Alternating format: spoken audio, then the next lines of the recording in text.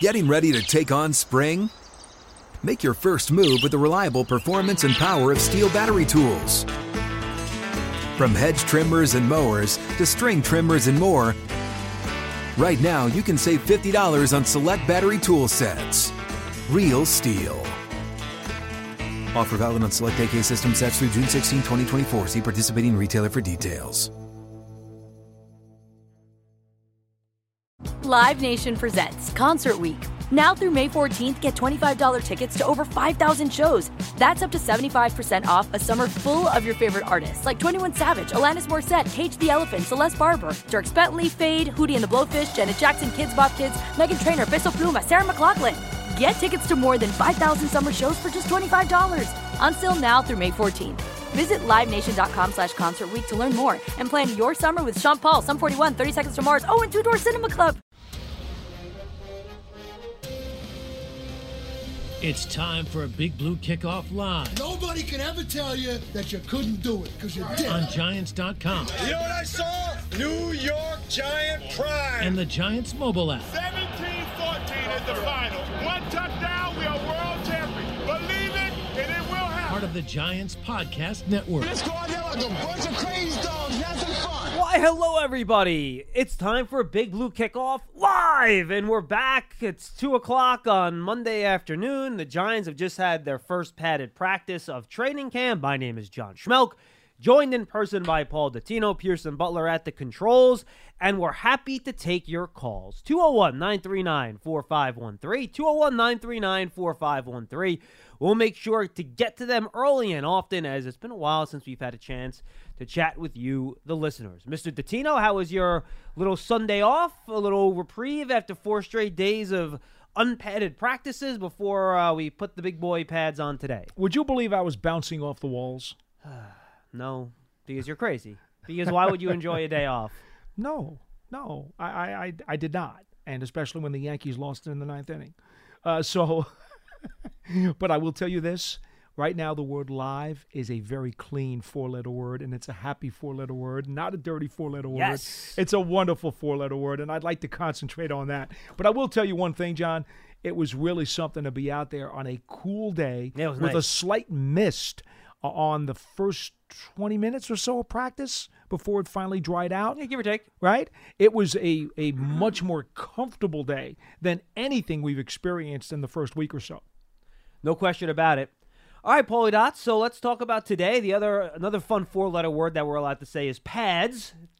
So they're in pads today for the first time, the first kind of taste of real football, and Brian Daboll has made the point that this is when the evaluation really starts in earnest, where you can really start seeing quote-unquote real football being played, and we saw it today after a week where I think Saquon had like 1 carry during practice, because what's the point when you're not wearing pads? I had something like 13 or 14 straight plays that were all runs during a team portion of today's practice. So this is a chance to look at the 2 upfront units on offense and defense and see what they can do with their first bout of contact. Yeah, and I thought, to be honest with you, they did bust a few running plays open. There were a number where the defense suffocated them. I thought it was back and forth. I thought you had a couple of tackles for losses. You had a couple that got through. I thought it was a nice kind of exchange back and forth where there are good plays for both sides. Very fair. And I do think that not only Barkley, but Antonio Williams and Matt Breida and Gary Brightwell all had at least one really nice run where they were able to find a hole, find a lane, and rip off a long one. And that was kind of a positive thing because, you never just want to see one guy take advantage of the fruits of the offensive line's labor. You'd like to see everybody spread around some of the wealth. Yeah, no question about it. And Saquon had a nice run. There was a sack or a simulated sack in the red zone, and then he had a nice 10-yard run, a little toss sweep. Shane Lemieux, who has been at center with the first team the last couple of days, Paul, had a nice little pull around the edge to help free him up on that run. I thought a couple guys made a couple nice plays in the run game. Carter Coughlin had a couple nice solo tackles, I thought, in and around the line of scrimmage. I thought, and this has kind of been fairly consistent, to be quite honest with you, I think Darian Beavers has been very active along the line of scrimmage. I think he's gotten into the backfield a couple times on a couple of these runs. Most notable today, other than any of the other practices. Well, like I said, they haven't had many running plays at all to speak of before today. But I feel like he's still, and the fact that he's in there with that first team sometimes shows how the coaches have come to trust him, given his experience at Cincinnati when Blake Martinez isn't out there, because he's still being managed a little bit in terms of his reps. Yep. And, I just think to see those guys make those types of plays is good. And I think it's good to see, the running backs try to gain some sort of rhythm and comfort level with this group of offensive linemen, because that does take some time, right? Finding those holes and making those cuts and knowing where the offensive linemen are going to be playing off of those blocks, reading the blocks is important. And you're not going to get better at that with this group. And it is another new group. The only two guys that Saquon's familiar with are Andrew Thomas and Shane Lemieux. And Lemieux's not even in the same position. So it's going to take some time. Well, consider that starting center John Feliciano is out for a few days and won't be back for at least a couple of more. Dable said maybe tomorrow, but probably 2 days. He said. Sounds like it. So, And given the fact, by the way, that Thursday is another day off, do you then just give him the next 2? You know what I mean? Maybe. If you're going to get the extra one, we'll see. It's just that, it was great to get them out there in the first day of practice with pads. It was great to use a lot more running plays, which we haven't really seen as part of the design of what Dable wanted to do. But it was not the starting 5 that we do expect the Giants to have. And I don't think I'm not going to give out any secrets, folks, but I will tell you that there were 4 different players who took turns playing center today. And that's just the way it is. In fact, over the course of the last few days, there have been 5 different players playing center. The starting center is John Feliciano when he's ready. He's not ready right Correct. now. So that's where they're at. So your other 5 reserve offensive linemen who have all taken turns playing center have done what they could to fill in. And there have been some guys who've gotten more reps at the position than others. I'm anxious to see Feliciano. Let's just say that. I'm anxious to see him because we've been told that he is a, quote, dirtbag, according to offensive line coach Bobby Johnson, who affectionately calls him that because he's a blood, sweat, and tears, guts kind of blue-collar player. And I can't wait to see him in pads doing what he does because he is the starter. Yeah, no question about it. They did have O-line, D-line one-on-ones the same time they had DB wide receiver one-on-ones. Which one did you watch, Paul? I watched the DBs. Okay, so why don't you go with that first, and then I watched the O-line, D-line, so I could talk about that. Yeah, I thought, to be honest with you, there was nothing that stood out. One of the things that I do when I'm watching these drills, I notate guys who did something that was above expectation. Yeah. I have a certain level of expectation that I believe I'm going to watch on a play. And then if somebody does something that's superlative, either offensively or defensively, I notate it. Otherwise, if they just made a standard play, a normal pass breakup, a normal catch, they don't get notated because that's not a star play, so to speak. And the truth is, John, today was a very routine day, I thought. Couple deep passes, right, for scores. Richie James had one and Robinson had one. Richie James had one that I saw. Wan'Dale Robinson had a catch and run.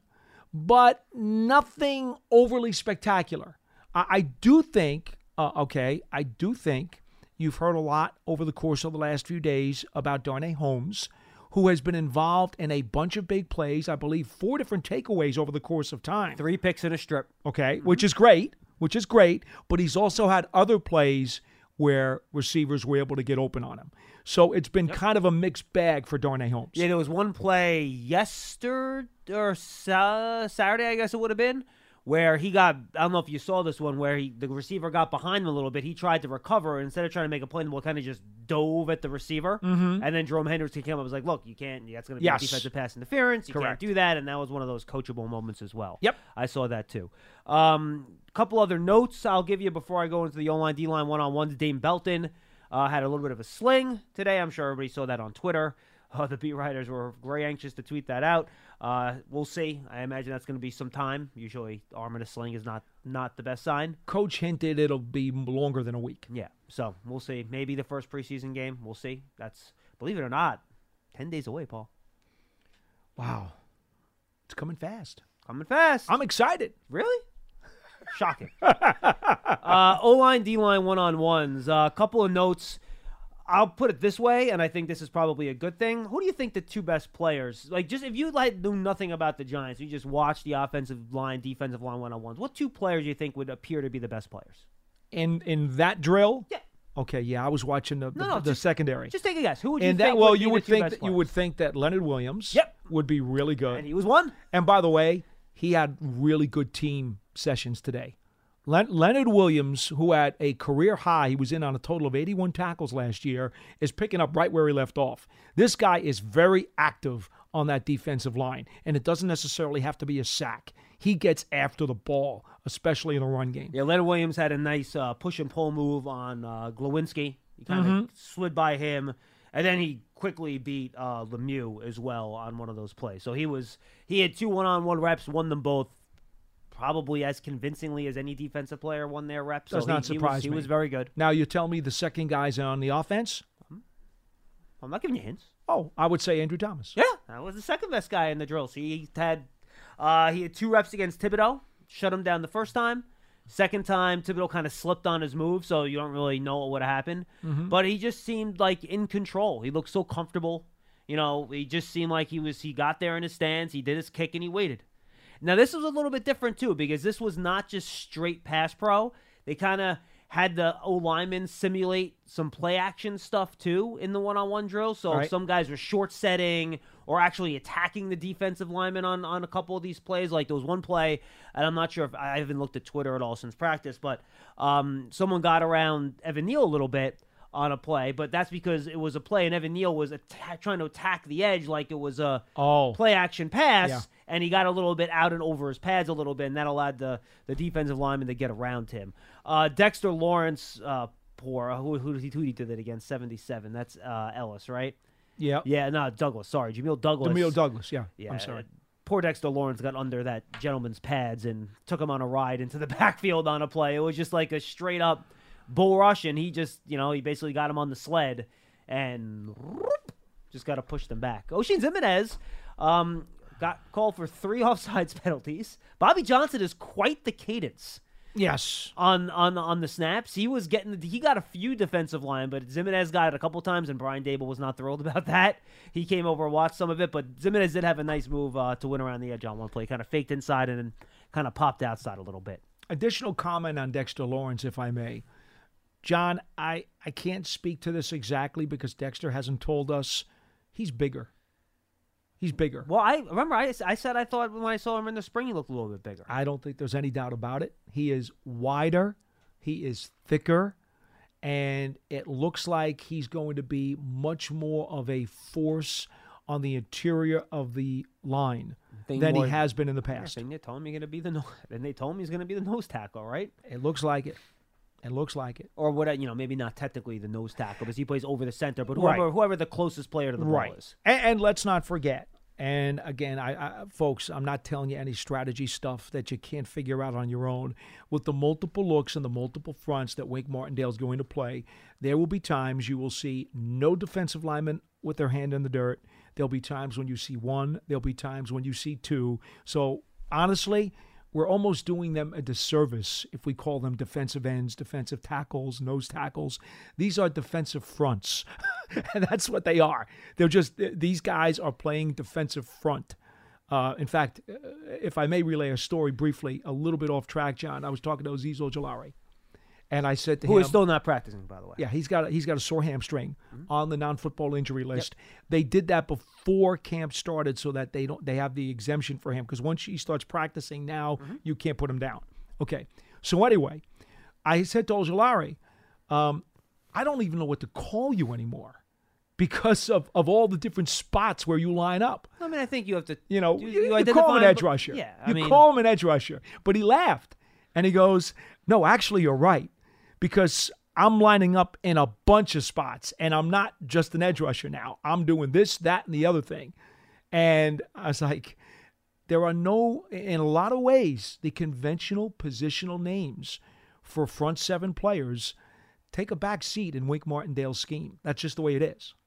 Yeah, so, no question about it. All right, let's open up the old phone lines. 201-939-4513. I know...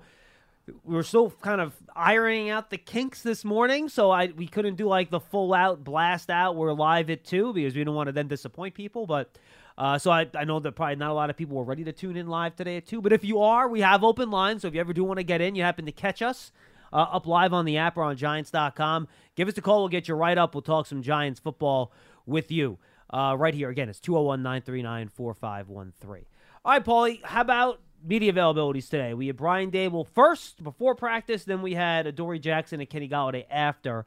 I missed Golladay. I was running around trying to do a couple things. It took like an hour to get out there. I know. He was doing the weight room, I think.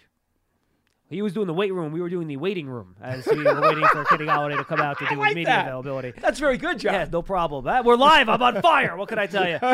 So your thoughts on what was said during media availabilities today, Paul? Well, let's just start with Golladay real quick because he was not out very long. He did indicate he thought that the pre-snap motion offense is a credit to the coaches for trying to find new ways to get guys open. And now he's not generally going to be the motion guy, I wouldn't think. No, he's not. Right. No, he's not. But he did say it does make the players study harder to learn it. And he said that the trick about it for him is that he does need to know, even though he may not be the guy in motion, he needs to know what those other guys are going to do.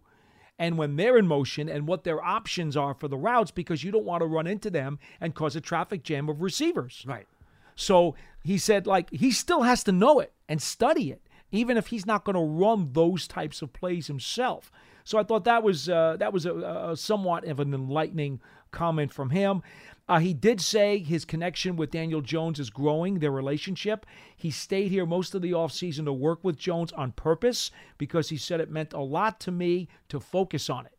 He is very determined to have a big year and to help him and Daniel continue their connection in the passing game.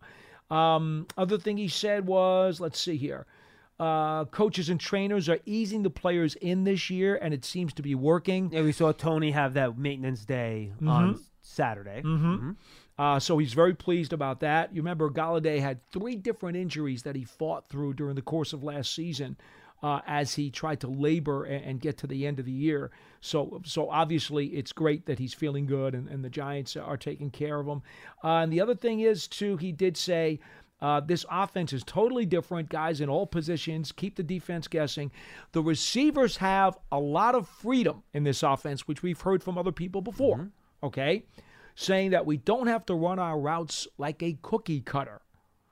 It's funny. In a lot of ways, we talk about how coaches want players to be precise and practice the way you're going to play and make sure you do everything exactly the same, and force of habit will produce in a game. Well, yeah, because then your quarterback can anticipate where you're going to be and when you're going to get there. But that doesn't seem to be the case here. I know. I was thinking about that today a lot, too, and it's a little odd. But here's the funny part. You and I both know Kevin Gilbride very well. Kevin gave his receivers options and adjustments, and they had to be on the same page with the quarterback so that Eli knew, and I talked about this with Plexico Burress yesterday when he was here, they knew the look, the adjustment that was going to be made. It became instinctive and intuitive. Yeah, I feel like this is a little bit different, though, because there's not necessarily, there are some option routes. That certainly is true. But the other thing guys are saying, look, they just tell me to go get open. So, if you have to run a 15-yard out, well, you could do another extra shake in there or do another little extra move in there to get open on that 15-yard out. But if you take another full step, in to try to get open going out, if the quarterback's not anticipating that on a throw before you get out of your break, then all of a sudden the timing is screwed up. So I do wonder if this is going to make the Giant quarterbacks wait a little while before they release that ball, because they're going to have to see exactly what their receiver is going to do. I understand the point, John, and that's why I'm very curious to see how the routes develop during the preseason games, and certainly in September. And by the way, we have seen a couple routes in practice where the pages have not been on the same wavelength. Tony had one today. And he had 2 on Friday. Yeah. And the one today wasn't even close. Was that the one over the middle? No, it was one to the left side. Okay. I swear to God to you, the ball was probably about 10 yards away from him. I did see that play. You know what? He was across the George Washington Bridge. Yeah, there was another play on an in-cut where Jones just kind of ducked it a little short. But yeah, look, and I think you're going to have some of those plays now, and fans are going to have to prepare themselves, and we're going to go back in time to 2014 here, and we're going to have, and where it looks like the quarterback's throwing it right to the defensive player because the quarterback and receiver maybe aren't exactly on the same page. Yeah. All right, there was one other thing I did want to bring up today, John, Yeah, go ahead. in terms of media avails, and you were there for Dable. Yeah. Yeah, okay. I interpreted this one very, very unique comment. He kind of broke it up into two parts. I took it one way. You may have seen it or heard it another way. I don't know, so it could have been open to interpretation. Okay, what do you got? But here's what I understood Dable talking about. He was asked about Daniel Jones and some of the misfires, because there have been a few, and he did have one bad practice a couple of practices ago. And Dable said, sometimes I just tell the quarterback to just throw it up there because I want the defensive backs to go get it. I want to see how they're going to react to it. And a lot of the written people, the scribes, when they see a play like that, they're ripping Jones to shreds and they're taking him to task. What we're finding out now is that Dable actually told Jones to throw some of those misfires. Jump balls, air balls. He said, I don't think he's telling him to throw air balls. Well, I wouldn't. He just said, I want him to throw it up there. Well, yeah, look, I think there are certain situations where you want the quarterback to create contested catch situations. Okay. But I don't think that's where people have necessarily been hammering Jones on. Well, on those specific types of throws. I kind of gotten that impression. And so that's half of it. And then, because he said, I want to see how the DBs react to those kinds of plays. He said, because what we're trying to do is evaluate the whole team. I'm not just trying to evaluate the quarterback. I'm trying to evaluate everybody. And we actually saw Tyrod Taylor do one of those kind of chuck and ducks the other day, yes, he did. In the middle of the field. Absolutely. Yeah. Mm-hmm. And then the second part to that answer, he said there are other times I want them to hold the ball longer and then just rip it, because he wants them to take a shot at difficult throws when the coverage is there and to see if they can thread the needle and get the ball into a tight spot. The thinking going, if you don't practice those kinds of plays when you're going to need to get it into a tight spot, you're never going to get to do it in a game. So it's interesting because there has been a lot of written criticism about Jones, quote, holding the ball too long by some of the scribes. Turns out that's part of what he's being told to do. On occasion. I don't know if that's how I on read occasion. That second part of that comment. I don't think Brian Dable's telling Daniel, don't throw the ball on time, throw it late to make the throw harder. I think what he's saying, if you see something a little bit late and you're not sure if you can get it in there, try to get it in there.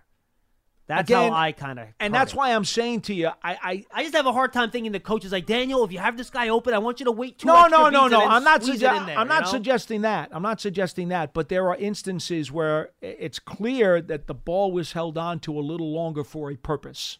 Well, yeah, I think maybe in the past they would have told the quarterback, depending on the coach, look, throw it away like you win the game. Right. Like, I don't think we've had. That's what I'm saying. I don't think we've had one Jones throwaway. He had one today. Near end zone, right corner. It was a safety blitz, hot read.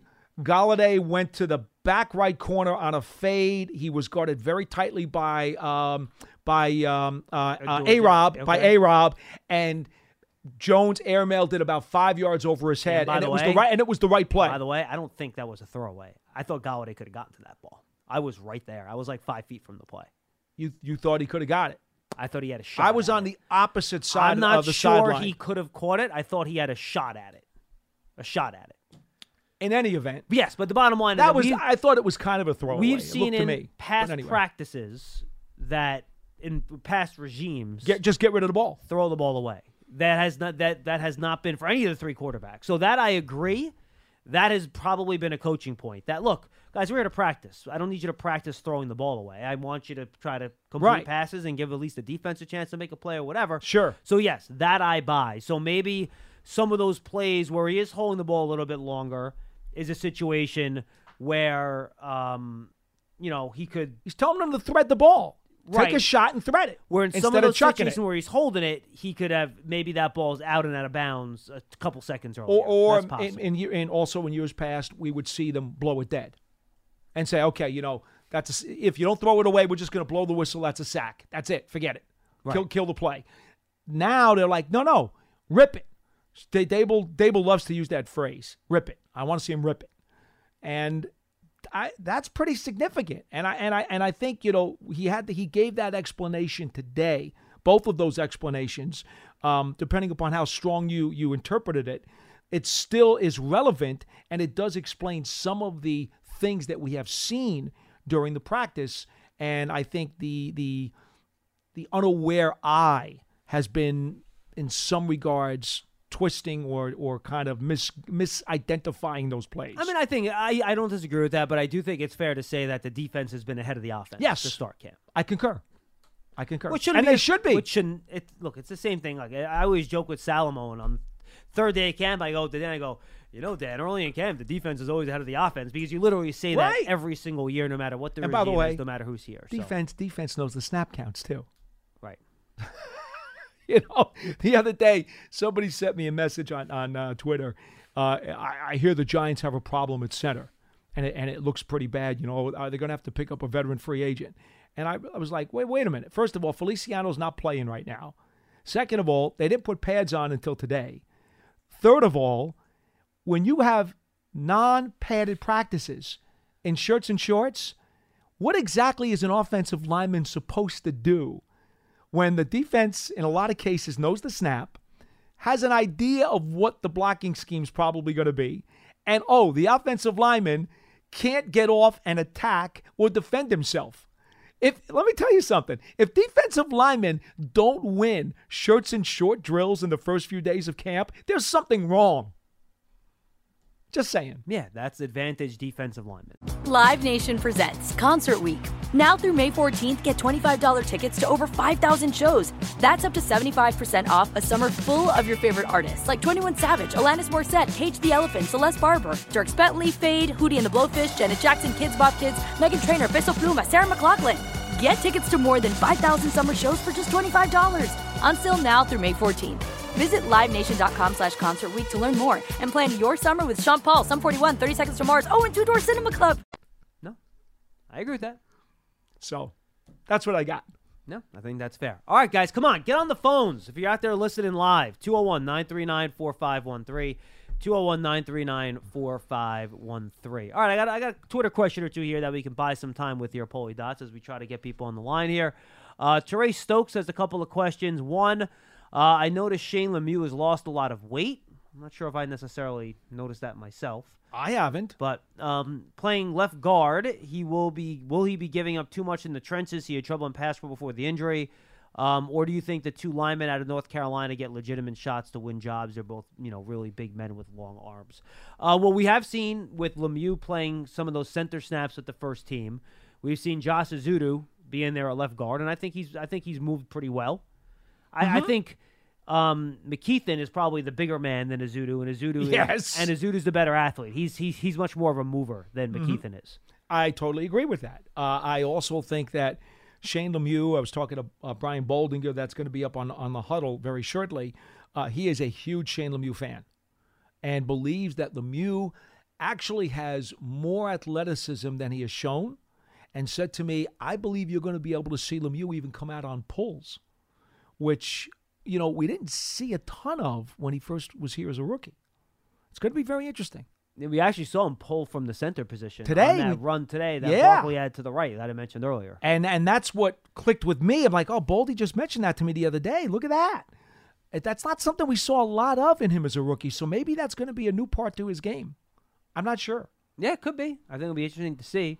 Needless to say, I think Lemieux will get the opportunity, but do I think like Shane Lemieux has the starting left guard job in his back pocket no matter what? I don't.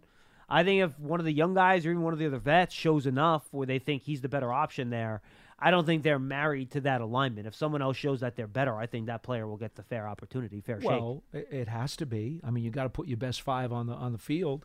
I don't know 100% whether or not, I think we all believe Lemieux has a leg up on everybody else at that spot. Well, I mean, he's been the first-team starter, so right, that makes sense. Right. Now, is he going to hold it? I think there's a good chance that he will. I'm still thinking that he will, but you're right. He's not glued to the spot. He can't be. I mean, come on. He hasn't done enough to earn that. No.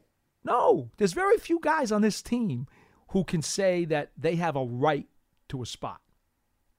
Yeah, I think he'd be the first one to say that too. Like, sure, he's he not would. Shying away from Sure, competition or anything like that. So, yep. Other guys, there was still no Ricky Seals-Jones today, right?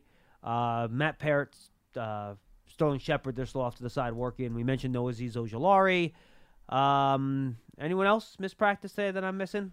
Jaron Williams, right? He wasn't out there. We mentioned Belton. We mentioned Jaron Williams. We know about Ozolari already. Ricky Seals-Jones. Yep. You mentioned him? I'm sorry. That's okay. I think that's it, right? That's it. All right, second question from Teray Stokes. John, I know most people are big Martinez supporters. I realize he makes a ton of tackles, but how many are behind the line of scrimmage?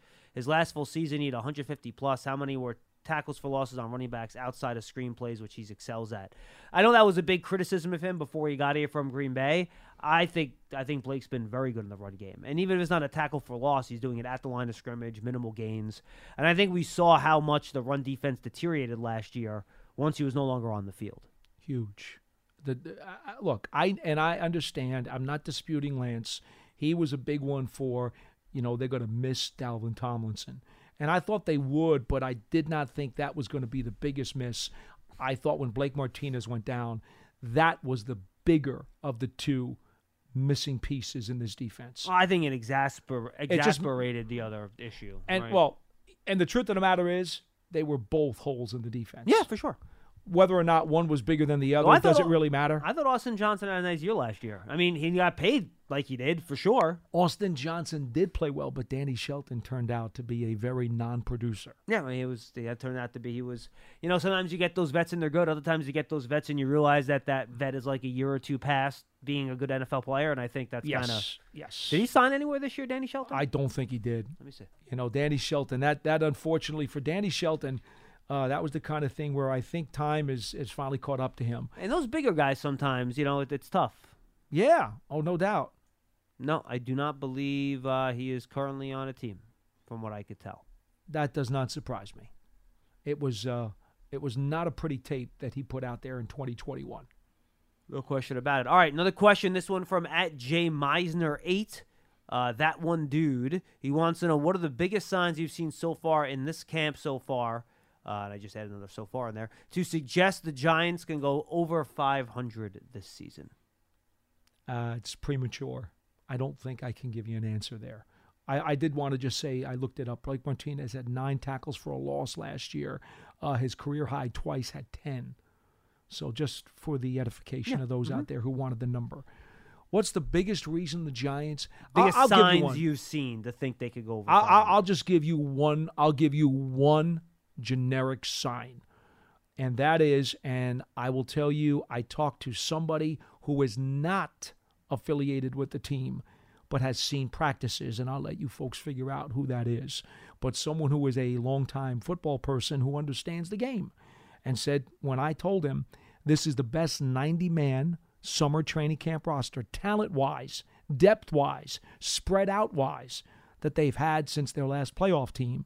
And he said to me, I cannot even begin to agree with you more, because it's like night and day. This truly is the most talented bunch of 90 that they've had in years. So I will give you that as the best reason that they could potentially be a 500 team or better. What groups do you think are specifically the deepest? Well, I think first things first, the starting 5 on the offensive line is by far the most talented 5. I agree with that. There's no dispute there. No matter who we're talking to, there's no dispute there.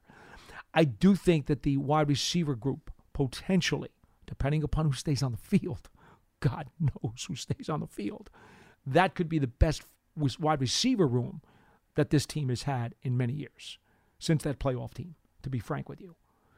I don't know, considering are you going to consider Thibodeau and Ojulari as linebackers? However you want to classify them. Your pass rushers. In theory. Look, your offensive tackles and your defensive edge players are the best they've been. So those are the 3 groups that I just think right away you look at and you say, okay, they should be a lot better in those 3 spots. Right. No, I think that's fair. But I think the biggest sign, and this has nothing to do with camp, but look at the schedule. I mean, it's not that hard to find 7 or 8 wins on the schedule. We've talked about that. That's not a bad thing to look at either. Getting to 9, though, getting to 9 is hard. To get to 9, okay, you're going to need to split in the division, which gets you 3. I think you need to get 4 in the division if you want to get to 9. Okay, well, and you may need to, But I would say this. I think you got to beat Washington twice if you want to get to 9. I will say this, and again, I hate going through this now, but I don't think it's unrealistic at this stage to say they could beat Carolina, Chicago, Jacksonville, Seattle, Houston, and Detroit. Those are 6 games that they should be very competitive with, if not be able to win. Yeah. Well, that's 6. If you go 3-3 in the division, add 3 plus 6, you got 9. Well, you can't expect to win every one of those 6. The Giants won 4 games last year. No team, even good teams, never win every game they're supposed to win every year. And I understand that. Part of that equation, though, is kind of jilted because they didn't have a quarterback the second half of the season. No, they I'm won just 4 talking, games. Even when the Giants were good, they would have at least one stinker against a bad team. I know. But lost. if we're going to base it off of a win jump from year to year, they were not a 4-win team last year. No, they were more like a 6-win team last year, I would say. Right. Maybe even 7, depending on how the final 6 games If goes. Daniel Jones finishes out the season, they probably win 6 games, possibly 7, but I would say let's talk about 6. They could have beaten Miami because that game was close for a long time. They could have beaten Washington the final game of the year, and they could have beaten Chicago. Those are the 3 games I think you point to. I agree. Okay, so I think it's safe to say they at least would have won 6, maybe 7. Let's say 6. I think that's fair. So 2 out of those 3. to say they could win 8 or 9 this year technically is not as much of a unrealistic jump as some people might think. That's my point. No, I agree with that. But I think last year too, before all the injuries happened, I mean, I don't need to remind you of the Falcons game on September 26th. Horrific. And that's not much different than that Panther game this year, right? At home, second game of the year. I know. Similar. John, you're tired. You got to be tired of me saying this. Got to get off to a better start in September. You have to. 2-2 in the first 4, and that's always going to be the case. It will always be the case. You can't come out of the first quarter of the season, and I know there's 17 games now. We talked about this the other day. It's fine. With the math. It's a quarter. You can't come out of the first 4 under 2-2. You can't do it. And when you get teams like Carolina and Chicago in the first 4, that becomes mandatory. Mandatory. Yeah. I think the Carolina game's a little bit tougher than a lot of people are. I think the Panthers actually have a pretty good defense, and I think Baker's fine. Like, he's not great, but he's not a bad quarterback. Home a fine opener. quarterback. Home opener. Got to win it. When's the last time the Giants won their home I opener? know. But that's my point. Right, I know. You want to show that there's change here? I know. I totally agree. I've been preaching about not starting 0-2 for 10 years. I'm tired of it. Okay. So I mean, they've started 0-2 pretty much every year except for 2 since 2013. And it is suicide And to do so. And the one year they did it, they made the playoffs in 2016. Yeah, I know. Isn't that nuts? But, with the new administration and quarterback and star running back in their contract years, no. This is a year where the Giants need to establish some positive momentum coming out of September. It is more than imperative. It is mandatory. And that's just the way I feel about it. No, look, I don't. I don't think it's not a wish. It's a mandate. I don't think anything you're saying is wrong. Now, I will tell you, there is one huge question for me that we don't talk about very much, and I don't think look, we haven't had a live show now in a long time. Well, throw it on me. What do you got? But and by the way, give us a call, guys. If you're getting on here late, we are live. 201-939-4513. I want us to get back into the rhythm here. No one knew we were live today. I just pumped it up live on Twitter saying, call us, All right, just now. I'm going to retweet you. How about that? And anyway, John, the Giants had a really, really good special teams coverage unit last year. They were number 1 in covering kickoffs. They were number 14 in covering punts. Keon Crossan was terrific and led the way in production on kick coverage. If you look at the Giants of last year, okay, I believe it's like 4 of their top 7 kick coverage guys are not here anymore. Special teams is going to be very interesting this season because they basically have to rebuild their kick coverage units. And that was a strength last year for a team that only won 4 games. Yeah, I mean, the question is, how often? I mean, if you don't want to allow kick returns, it's pretty easy to do that unless it's a bad weather type of game. I understand that, but their field position does have a lot to do with things. I mean, Coughlin used to preach field position all the time. That's those hidden yards we talk about. I mean, C.J. Board is still here as a gunner, right, on punts. He is okay, but you need a core group of guys. I understand. And Fiegel, Feegs appreciates this better than any of us do because he played it.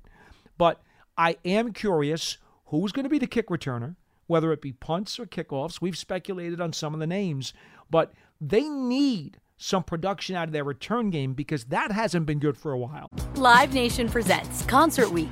Now through May 14th, get $25 tickets to over 5,000 shows. That's up to 75% off a summer full of your favorite artists like 21 Savage, Alanis Morissette, Cage the Elephant, Celeste Barber, Dierks Bentley, Fade, Hootie and the Blowfish, Janet Jackson, Kids Bop Kids, Meghan Trainor, Bissell Pluma, Sarah McLachlan.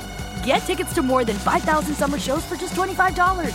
Until now through May 14th. Visit LiveNation.com/Concert Week to learn more and plan your summer with Sean Paul, Sum 41, 30 Seconds to Mars, and Two Door Cinema Club. And the kick coverage units, which have been good for a couple of years, need to maintain that consistency. The reports and news seem to be out there. I'm not confirming them, but a lot of the media is reporting that Dane Belton has a broken collarbone. Okay. So that'll be more than a week. That's usually, depending on the type of fracture it is, anywhere from 4 to 8. Yeah. So that could be a PUP to start the year. That sucks for a rookie. You want to get out there as much as you can in the preseason, and they need a third safety that they can Andrew trust. Adams, welcome to an even bigger opportunity to make this team. Yeah, and, Corker, and by the way, Corker, the undrafted free agent rookie. Yusef Corker out of Kentucky. Adams, of course, by the way, also a very good special teams cover guy. Mm-hmm. So now his door just opened maybe a whole lot wider. Let me see. I'm trying to think who else that I've seen do a lot of special teams for this group. I mean, you're not going to want to put Julian Love on specials. He's too important. No. I mean, he might be there anyway, but I would be very leery of that on coverage. I mean, they still have their linebackers. Carter Coughlin was a staple special teamer. He's still here. Cam Brown was a staple special teamer on kick coverage. Those are two guys that will still be there. A couple of guys, sure. Let's see. It's Brightwell? Yeah, Brightwell. He was a special teamer when he got drafted. Now that's going to be interesting because Brightwell, right now, he's behind, obviously, Breida and Barkley on the running back depth chart. Yeah, I mean, I think after those two, I think it's really wide open, super right? Wide open, yeah. Now, for sure. Brightwell, to me, may have a leg up on, the other folks, whether it's Williams or Corbin, because at least Brightwell can give you something on specials. I know Corbin can return kicks. I'm not sure about Williams, and I don't think Corbin or Williams are going to cover kicks, John, but Brightwell will. Does that wind up playing into the equation as to who the third running back on the 53 is? It very well could. Yeah, I think it could. Sure could. Mm-hmm. Absolutely. Jeff Smith writes in a Twitter question here. What was up with Peter King reporting the other day that a player on the Giants said Wan'Dale Robinson was a quote-unquote problem? I'm thinking, I did not see this report, but I'm thinking it was the colloquial to say, boy, that guy's going to be a problem, which means a problem to deal with, not a, this is a bad thing problem. It's like, when you say things, that Michael Jordan is so bad, and it really means that's good. For the Seinfeld fans, you guys know what that's from. And I had to make a Jordan reference since Lance isn't here. Okay. And, I'm sure Lance is dying. By the way, folks, if you want to send some flowers to Lance Meadow, I suggest you log on to Twitter and send them some tweets at Lance Meadow. If you haven't noticed, and I'm so happy I can do this and I'm not on the air right now. It's fantastic. It's fantastic. You're really doing this. Well, people can look at his Twitter account. I'm not going to let them do anything. But Lance has a bit of a problem. And by the way, I had nothing to do with it. No, neither did I. Though I kind of wish that I did. It was a great practical joke. Well, let me put this. If you look at Lance's Twitter profile right now, look at his picture and look at his profile description, doesn't sound right or look right. So Lance might be having some problems. Send him some tweets. Send him some love. Express some sympathy. Got hacked. Yeah. Yes, that's the best way to describe it, right? And if you ever want to, take some shots at him or take some shots at number 23, with Lance having a complete inability to respond to any of your tweets, The time is now. Strike. Strike now, I tell you. Strike now. Go get him. Oh, no. Oh, that's terrible. That's terrible. Because he can't do anything about it. No, I'm just kidding. Kind of, not really. Did you guys talk Adori's presser? Oh, we did not talk about Adori's presser, He had some actually. good stuff on Holmes. Yes, he talked about Darnay Holmes, and he also talked about how it's really weird him being the old guy now when he felt like he was just a young guy a few years ago. Yes, that was very, very funny. And I know you totally got the 50 Cent reference, right, Paul? You were all over that? I had absolutely no clue what he was talking about. I'm sorry, John. I had absolutely no idea. What was that? What's funny is that he was talking about the young guys not knowing 50 Cent, but Paul's the other way. Yes. Where he said it was Corbin, right, the running back, Yeah. that they were playing a music. They were playing a 50 Cent song from what I think he said 2001 or 2002. late 90s, early 2000s. Yeah, and then he found out that like the kid hadn't been born yet when the song came out, and he's like, dude, like that's not great. And Adoree Jackson, just for the record, by the way, was born in 1995, so he's 20. He's not exactly you know pushing 30 here at 26, but I thought that was funny. I was amused by that. Yeah, well. So Paul, you have no idea who 50 Cent is? I've heard the name. He was in the Super Bowl halftime show last year, which is why I thought you would know who he is. I know that he is a music rapper. Now that was horribly out of shape 50 Cent. He was struggling hanging off that bar in that halftime show. He was struggling. Okay. Am I wrong, Pearson? He was struggling. Yeah, no, he used to be in better shape. That's Yes, for sure. he was. Yes, he used to be jacked up, no question. Yeah, here's what I will say. About Okay. 50 Cent? Yeah, no. About Adoree Jackson. Well, I didn't know Adoree knew Darnay for 10 years. Yeah, I didn't since know he that was either. 16. Yeah. And that's what I was going to go Go to. ahead. I'd rather talk 50 Well, Cent, because but the that's okay. 50 Cent thing is just on another room for me. I can't. I understand. can't swim in those waters, John. But Adoree Jackson, I guess apparently he and Darnay Holmes grew up together, knew each other in their high school days, and was disappointed that Holmes went to UCLA. He thought that Holmes was going to join him at USC, and he didn't. And he was kind of bummed by that. But he said ever since he's been here, Jackson and Holmes together now last year, he says, smart guy, works very hard, really quality guy on and off the field, and he's very happy to have him. And it's been a pleasure. And he does say that he could see the growth and the maturity and the improvement in Holmes, coming back this year. Yeah, and have any of the other cornerbacks besides Robinson, who has gotten flagged a couple times, by the way, we talk about him coming out in the draft. He's very physical. Yes, he is. And I happen to like that because you get a better chance of pulling that back than getting somebody to become that agree, way. but there is a line that you must There's got to be. walk. There's got to And be. right, he's been over the line more than he's been on the right There's side. got to of it. be. So, has any other cornerback besides those three jumped out to you, Paul? No, not really. No, me neither. That's why it's essential that those three guys stay healthy and they play well. You know. Because Khalil Dorsey has kind of stepped up. He's been the slot guy now with the second team the last couple of days. Cordell Flott hasn't really done a ton yet. Flott's made a few plays, but not consistently enough that we're above that standard that I'm talking about. Mm-hmm. Remember, again, I look at the routine play and I'm like, okay, routine plays don't get marked down. You got to make something above a routine play. And especially once he's made a couple of those. And once you start playing against the second and third teams, if you think you need to look, maybe exceptional is a little strong, but if you're going against the second and third stringers and you want to be a starter, you want to look like a very good player. It's the old theory, right? Like if you watch an NBA Summer League and, you think a guy's really good, he better go down there and dominate NBA Summer League because that Right. means he's a real player. Right. Like if you're going against the second and 13 and Flott's been going against the twos mostly, I don't want to see these second string receivers catching balls on you. You should be shutting these guys down. Totally understood. And frankly, I haven't really noticed him for anything bad particularly, but I haven't noticed anything, a ton of particularly, that was a great play deals either. So he's kind of just been there, which is fine, but that's just kind of where I'm at with him. I think the fair thing to say right now, and we've talked about this too, John, before, because this secondary, I think, wants to be more physical. I think that's a characteristic that they want to have. It's entirely possible that during those non-padded practices, they couldn't play the game that they wanted to play against the receivers. I think there's probably some substance to that. And we saw a little bit more of it today. In fact, you mentioned actually Aaron Robinson being, very physical. I think as we move on with these padded practices, that's something I'm going to want to see because, whether or not the Ravens had talent at that spot, when they played well, it was because they were more physical. They were more handsy.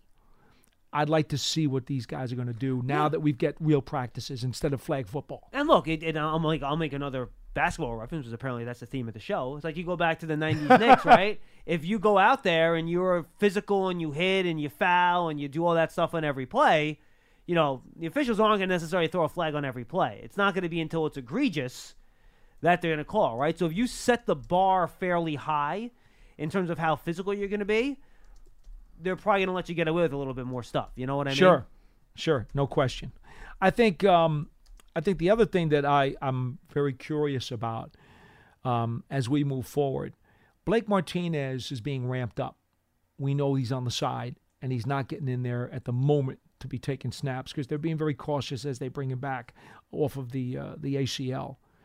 We've seen a bunch of different guys over the course of today. Beavers had a lot of stuff in the middle, a lot of snaps in the middle. We've seen Carter Coughlin over the course of the offseason take a lot of snaps in the interior linebacker spot. You were just mentioning the secondary, John. I'm once now we got pads on, I'm curious to see how those interior linebackers are going to assert themselves. Because right now, I'm going to tell you something. Outside of Blake Martinez, I'm not 100% sure how that depth chart's going to go. I'm not. I'm still giving Carter Coughlin a chance to seize a spot next to Blake. Here's the thing. I don't know how important that spot next to Blake is going to be. How often is that guy even on the field? And then that's the other part of it then, too. When that guy's on the field, I think you're looking for a guy that's really good against the run, right? Because if you're going to play your fourth linebacker, or however you want to classify the edge guys, right? If you're playing your fourth linebacker, the whole point of putting that fourth linebacker on the field is stop the run, right? You're not putting a fourth linebacker out there to cover. So if you're putting that fourth linebacker out there, it's probably going to be your best run defender, and that's probably not going to be Tay Crowder. Yeah. And unless it turns out to be a matchup situation where there's going to be games where you're primarily playing more 5 and 6 DBs, and who knows, maybe even 7 DBs on occasion. Wink is not adverse to trying that. So I'll tell you what. They're playing Tennessee opening week. That's a power football team. They like to run it. They're a power strength football team. Okay? You're going to see 2 tight ends. You're going to see... Right? And frankly, they don't have the wide receivers to play right now anyway. They just don't have the numbers. Right? So you and I both know Blake Martinez, if he's ready, he's playing linebacker on the inside. Who's going to be next to him in that game? And that will be significant in that particular game. I'm thinking right now... And by the way, Carter Coughlin, but Beavers could take that spot. And look, I'm not comparing the quality of the two teams and how well they do it, but Panthers have a pretty darn good running back on their roster in week 2 if he's healthy too. You heard of him, huh? I mean, he hasn't played in a couple of years because of injury, but yeah, Christian McCaffrey's damn good when he's healthy. Yeah, there's no doubt. And by the way, week 3, Ezekiel Elliott's not and Tony Pollard's not bad either. No. Although I think McCaffrey is a little bit more with the jukes. It isn't so much the power football. Right. No, I agree with that. Right. So you may that's fair. You may wind up seeing the Panthers might be throwing out 11 personnel anyway and running out of that. Right. No, that's fair. So this goes so back. might Dallas for that matter. This goes back to that whole matchup week to week thing, which is why it's so important for the Giants actually to have more depth on the 90 this year. Because I think that they do want to play a lot of matchup football, more so than they probably wanted to do in the past. Agreed. All right, let's wrap up here, Paul. Quickly, I don't really want to touch the Deshaun Watson thing, do you? No. Nope, me neither. Okay, good. We're on the same page there. We'll see. The NFL has 3 days to appeal that, so we'll see if they do. You guys can go find the statement and everything like that. And then you have, apparently, and this is similarly a league discipline issue, I guess, Alvin Kamara's court date got pushed back 60 days. For the people that have followed that, there was an incident in a parking lot outside of a casino in the offseason, which with legitimate violence, for lack of a better term, like physical violence. How about just involved with not him. good? How about that? Yeah, so that's going to get pushed back like 60 days. So who knows that?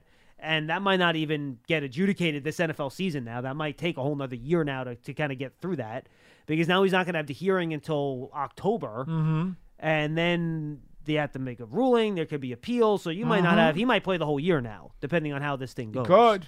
So that's another thing going on around the league. I don't think there was really much else that was newsy, right, from what I could tell, Paulie? That's about it right now. What the? No. That's it. I think. And by the way, just for the schedule this week, really quickly. Yeah. Padded practice tomorrow.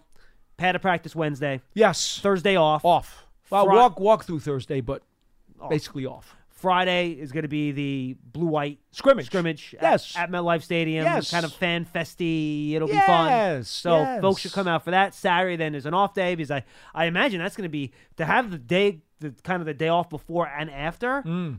That's probably going to be pretty real. Pearson, do we know, are the FanFest tickets for the scrimmage still available on the website? Yeah, they should be. They still are? Well, let me see. Make sure they're not sold out. Yeah. Okay, because I know I believe the practices are all gone. There were free tickets, but I think they're all taken.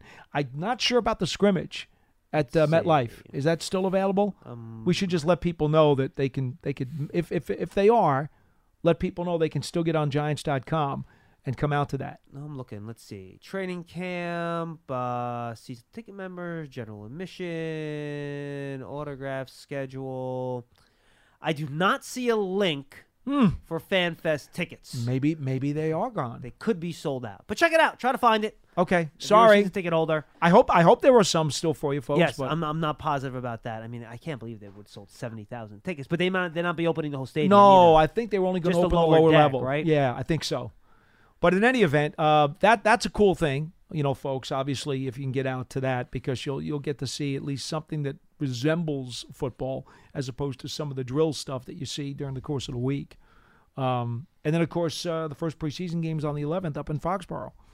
So we're kind of getting there. By the way, the Yankees have acquired righty reliever Scott Effross from the Cubs. Yeah, that happened a while ago. So says Jack Curry. Yeah, 2 hours ago. Yeah, game changer. Huh? Hello. It isn't Josh Hader going to the Padres. You saw that? Did he? Yeah. Brewers are in first place. They traded away Josh Hader. Oh, look at this item. You want to talk about football item? What do you got? Ciron Neal involved with Tavon Austin punches thrown in Buffalo Bills camp. That Tavon Austin just keeps figuring out a way to hook up with teams, doesn't he? He does. He just everyone's like, we're going to be the ones that are going to unlock Tavon Austin. And he it's like 8 teams have said that to themselves in the past 7 seasons. He also keeps figuring out a way to get kicked off the team. He usually lasts the season, though. He does. He sticks around as like the 6th wide receiver. He does. So given Tavon Austin's diminutive size, I'm not sure he should be throwing fists with anybody else on a football field anytime soon. Not at all. Not at all. Boogie Basham and Alec Anderson also apparently involved in this skirmish in Bills camp. Guys, the pads are on. It's going to happen. My bet was that Feliciano was going to be involved in the Giants' first skirmish. That did not happen because he wasn't on the field. He could have been, but he wasn't on the field the last few days. So yeah, no, very true. And I will say this. To be honest, John, I'm a little surprised, although Coach Stable's been very particular about his instructions. I don't want to see too many guys on the ground. I don't want to see too much of that other stuff. So obviously they respect his wishes, but there have been a few times where I thought we might have a little bit more abrasiveness. Yeah. Where there was some, runs that were it's stuffed. going to happen now. I mean, there were a few times where there was some stuffed runs, and I'm like, uh-oh, and nothing happened. And by the way, I will say this, too. I know a lot of people are saying that Dable is like more of the players' coach and all that stuff. He is not afraid to yell at guys on the field when they do something. No, he is. He is a little bit of a temper now. He does. Like if you do something like he doesn't like, he's gonna let you know about it, and he'll yell at you first, and then he'll kind of pull you over to the side. He'll talk to you about it, but he has some emotional reactions to things that are not so good. And conversely, when he sees something he really likes, yes, you'll hear about it too. No, he's very praiseworthy if he likes a play. His press conference personality is very different than his on-field personality. Yes. Much more energy on the field. Yes. Yeah, I agree. Paul, good stuff. Yeah, John, it was fun. And for those of you listening to this, by the way, on the podcast, which is I'm sure the way most of you are because we didn't really promote this ahead of time, make sure you go and you Check it out live tomorrow. We'll be here at 2 o'clock all week long. So make sure you come and check us out. Big Blue Kickoff Live. It's fun to be breathing again. Yes, and we're actually looking forward to talking to Charlie. No, don't say that. You're going to encourage him. You don't think he was calling tomorrow regardless?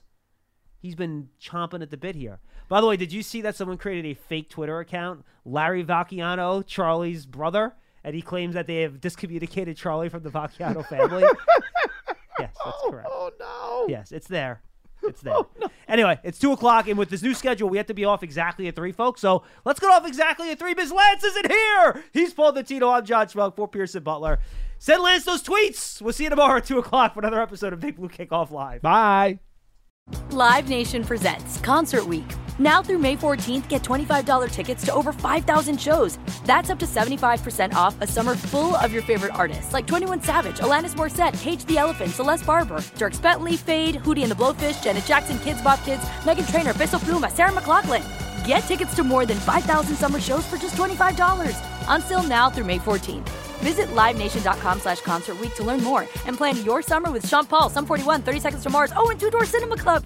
What's up, y'all? Janice Torres here. And I'm Austin Hankwitz. We're the hosts of Mind the Business, Small Business Success Stories, a podcast presented by iHeartRadio's Ruby Studios and Intuit QuickBooks. Join us as we speak with small business owners about the tools they use to turn their ideas into success. From finding that initial spark of entrepreneurship to organizing payments and invoices, we've got you covered. So follow and listen to Mind the Business Small Business Success Stories on the iHeartRadio app or wherever you get your podcasts.